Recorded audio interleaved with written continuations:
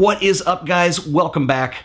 I got something in the mail this morning that I want to share with you. I am totally excited. Check this out.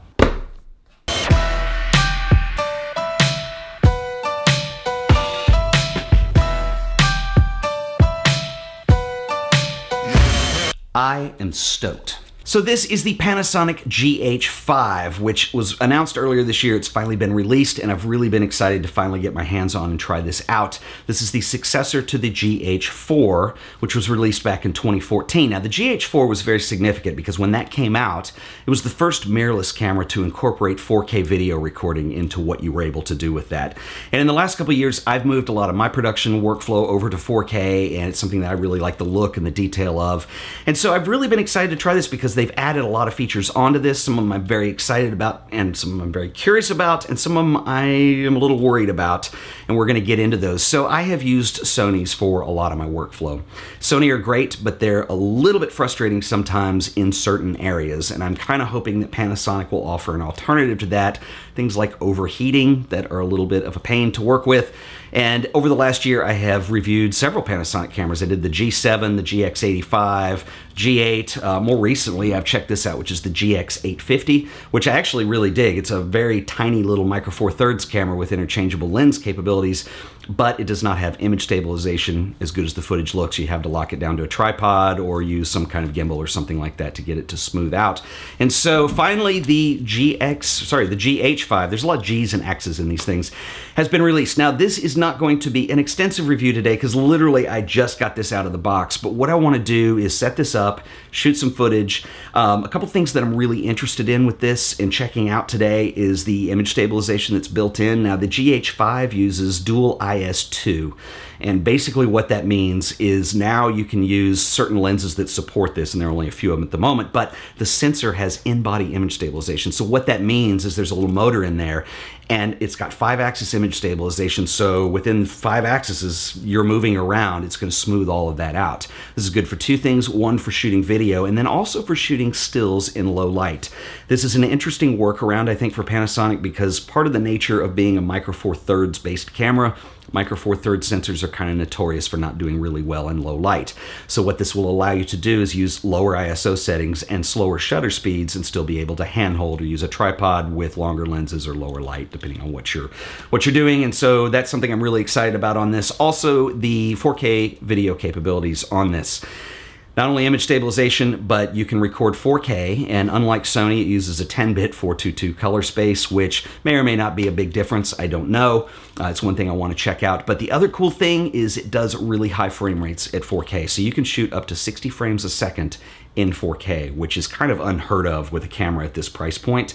And basically, the reason you would want to do that is if you go shoot something at 4K, you can bring that back and conform it to your movie's frame rate, and I typically put mine at 2430, and what it'll do is it will give you a real smooth slow motion look in the end. So I'm going to shoot a little bit overcranked footage at 60p today, and we're going to slow that down and see how it looks. But right now, what I want to do is get a lens on this guy, and let's compare it with the Sony that I'm filming on right now. I've got this set up with the Rode VideoMic Pro, and I'm using a fixed focal length lens. This is the 12mm 1.4, and so right now you're watching all of this on the Sony a7S, so let's move over to the GH5, and this is what it looks like. So right now, I really don't have my lighting optimized in here, but I don't know if you can tell a difference. So this is the new camera, this is the old camera, new camera, old camera, new camera.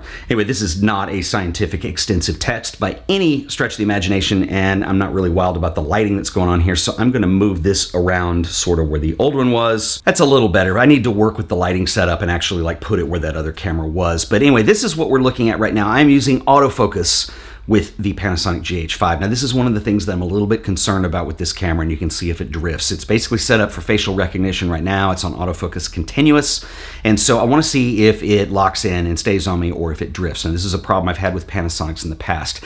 They have basically upgraded the technology in here to work within the existing system that they have to try to improve the autofocus. There's a lot of marketing jargon around it, but basically my concern is one of the things I really like about a lot of the modern cameras that are being offered by Sony and Canon is they use used what's called phase detection autofocus. So things like the 70D, the 80D, or in the Sony world, you're looking at the RX100 V, or the A7R Mark II also has phase detection autofocus. But what this does is it uses kind of this dual pixel technology, and it really works well. And you can actually use autofocus in video situations. So if you're filming yourself and you don't have somebody to pull focus or anything like that, or if you're vlogging, this works really well.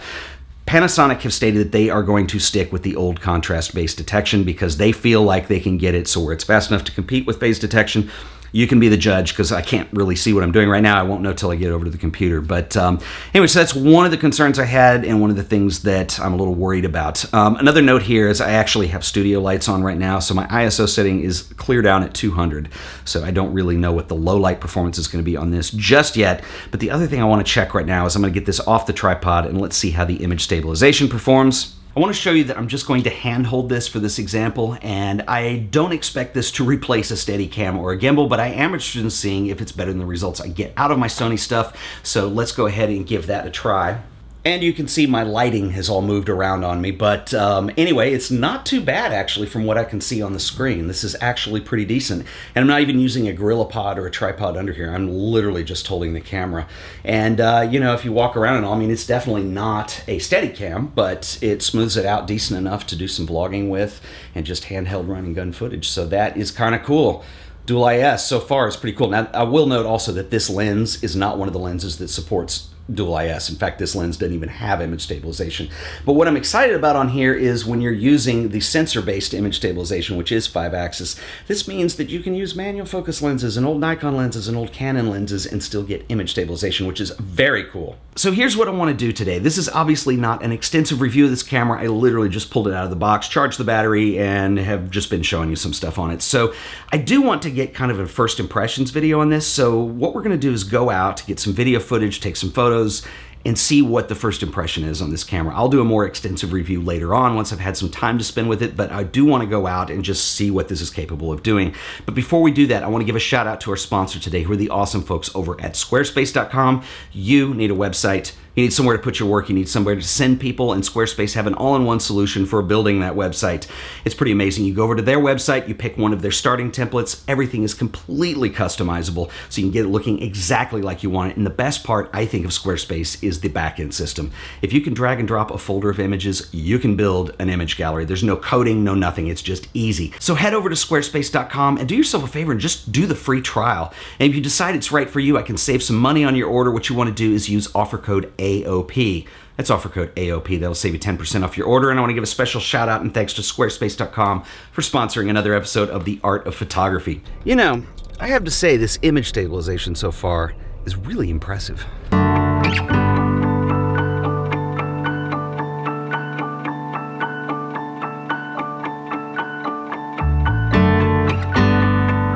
What do you guys think? Winter in Texas.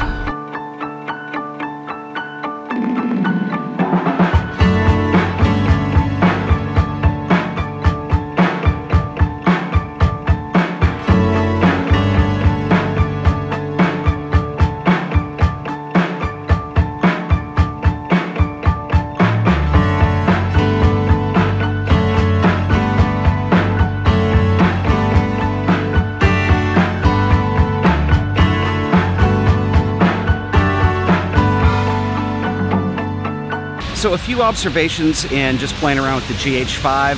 First of all, the autofocus is kind of what I expected it to be. Now, we are in good light here for the most part, and I'm only looking at this on a little tiny screen, so your mileage may vary on what you're looking at because I haven't seen it yet at this point. I haven't edited.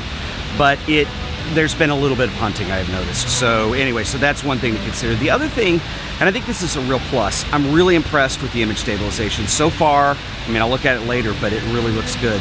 Another thing that is impressive is the dynamic range on here is a little bit better than what I've seen on some of the other Panasonics that I've tried. You tend to retain your highlights a little better, just gives you a better dynamic range. Some of the other Panasonics that I've used, I've mentioned the meter tends to meter a little bit hot, and that's kind of just the thing with Panasonic sometimes. But I'm really liking what I'm seeing so far. I can't wait to get home, get it in the computer, and check it out.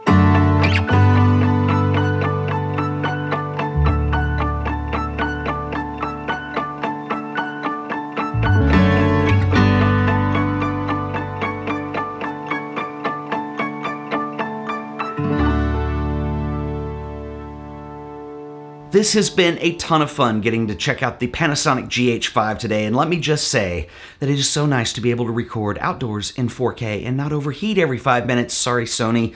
But it is really awesome. And not just that, but you can do 60p in 4K and slow it down in post. You can do slow-mo. I'm really impressed with the image stabilization on here. I would like to know what you guys think, what you thought of the footage you saw.